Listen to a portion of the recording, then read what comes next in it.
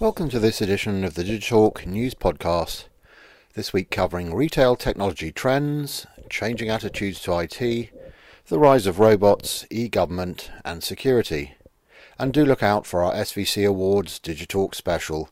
Don't worry, it's not a list of all the nominations, runners-up and winners, but more of a light-hearted review of the event.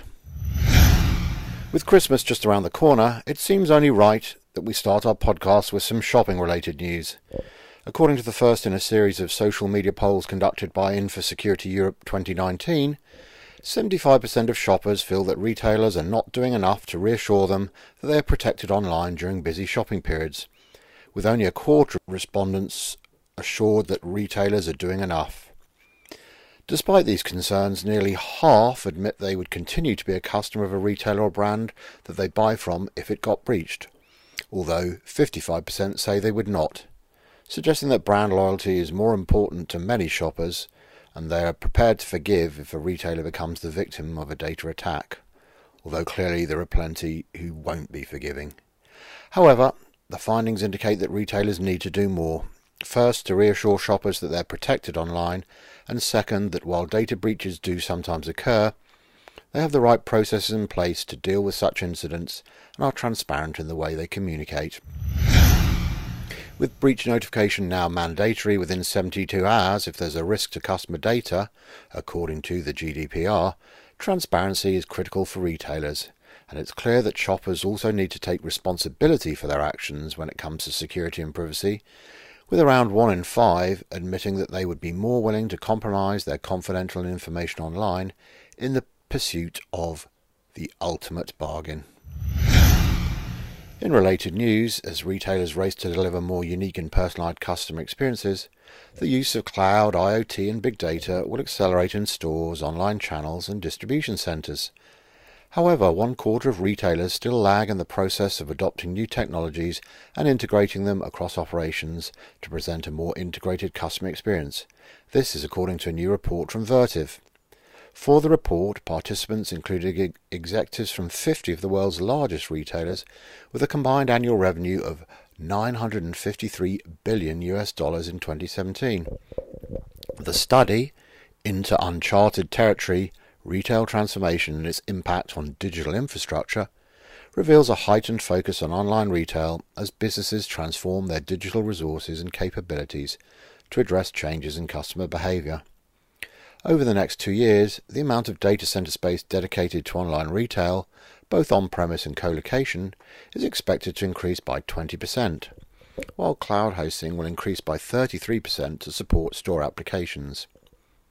An important part of the retail digital evolution includes a massive transformation of distribution centers. The research suggests the number of distribution centers and warehouses will increase by about 26% over the next 2 years as retail companies increasingly realign operations to meet consumer demand for online purchasing. The amount of data center space dedicated to distribution logistics is expected to increase by 10%, and the use of cloud hosting to support distribution will increase by 87%. It's no secret that online retail is driving significant IT investment for retailers. However, as this study makes clear, digital transformation in the retail space is about more than e-commerce, said Lucas Baran, analyst data center infrastructure at IHS Markit. He carries on, today's retailers are striving to improve the IT systems in their stores and distribution centers as they pursue impactful customer experiences across all interactions with their brand.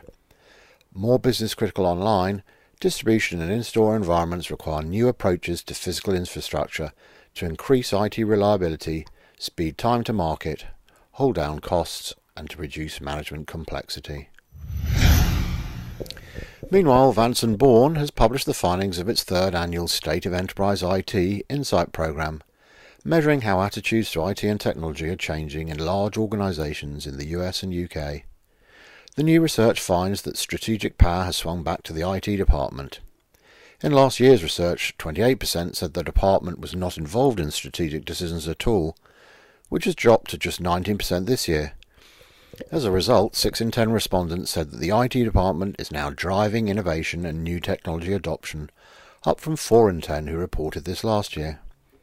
Additionally, the research shows that the trend for IT spend happening across the organisation continues, as only 34% of respondents say that the IT department is solely responsible for IT spend, down from 40% last year.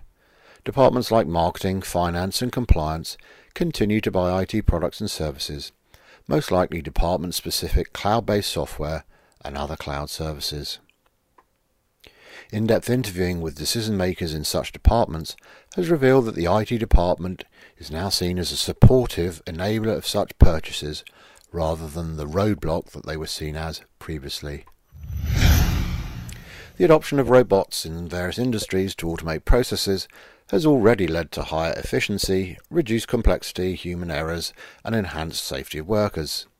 The impact will further grow over time to transform lives and work practices, according to Global Data, the data and analytics company. An analysis of Global Data's Disruptor Tech database reveals the growing demand for automation and rapid boom in industrialization, a lack of skilled workers, exorbitant labor costs, and the emergence of sophisticated technology as some of the key drivers behind the accelerating adoption of robots. Archie Dasgupta, Disruptive Tech Analyst at Global Data, says, several robotic technologies have evolved over the last decade, and the best way to classify them is based on their application: industrial, service, household, medical, military, entertainment, space, and hobby and competition. Such robots are increasingly finding success in industries beyond manufacturing, including aerospace and defense, agriculture and forestry, automotive, consumer and retail, construction and real estate, financial services, metals and mining, pharma and healthcare, and transportation and logistics. The European Commission e-Government Benchmark 2018, the annual study by Capgemini for the European Commission, concludes that 2/3 of the public sector services are now available online, and that ownership of personal data holds the key to trust e-government services. Overall, Europe's e-government performance is steadily progressing. User centricity now stands at 82%. Further improvements are visible on the mobile friendliness indicator, with 6 out of 10 of the services accessible via mobile devices. This enables users to use public services anytime, anywhere. Official government forms and application documents are also more often fully digital. As measured with the e-documents indicator, a larger proportion of services allow citizens and businesses to send and receive public service-related documents in an online format, saving traditional paperwork. Moreover, the maturity score for user support, at 88%, shows that public services are putting continuous efforts into offering support channels. Online chats and other support channels ease finding relevant information and the completion of online application forms. And finally, Efficient IP has revealed in its 2018 Global DNS Threat Report that the telecommunications sector ranks as one of the worst business sectors in its handling of cyber threats. The report reveals that 43% of telco organizations suffered from DNS-based malware over the past 12 months. The report also highlights that 81% took 3 days or more to apply a critical security patch after notification. DNS attacks cost telco organizations significant time and money. According to this year's report, telcos took too long to mitigate an attack, requiring an average of 3 employees to collectively spend over 17 hours per attack. Due to how time-intensive the mitigation process can be, the average cost per DNS attack is rising for the telco sector. Last year, a single DNS attack cost a telco organization approximately $622,100, and this year the research shows telcos lose an average of $886,560 from each DNS attack, an increase of 42% in just 12 months. Our sign-off song choice for the week must be shopping related. The Pet Shop Boys' Shopping would be an obvious selection, but Lost in the Supermarket by The Clash strikes a chord with your correspondent at least. Thanks for listening.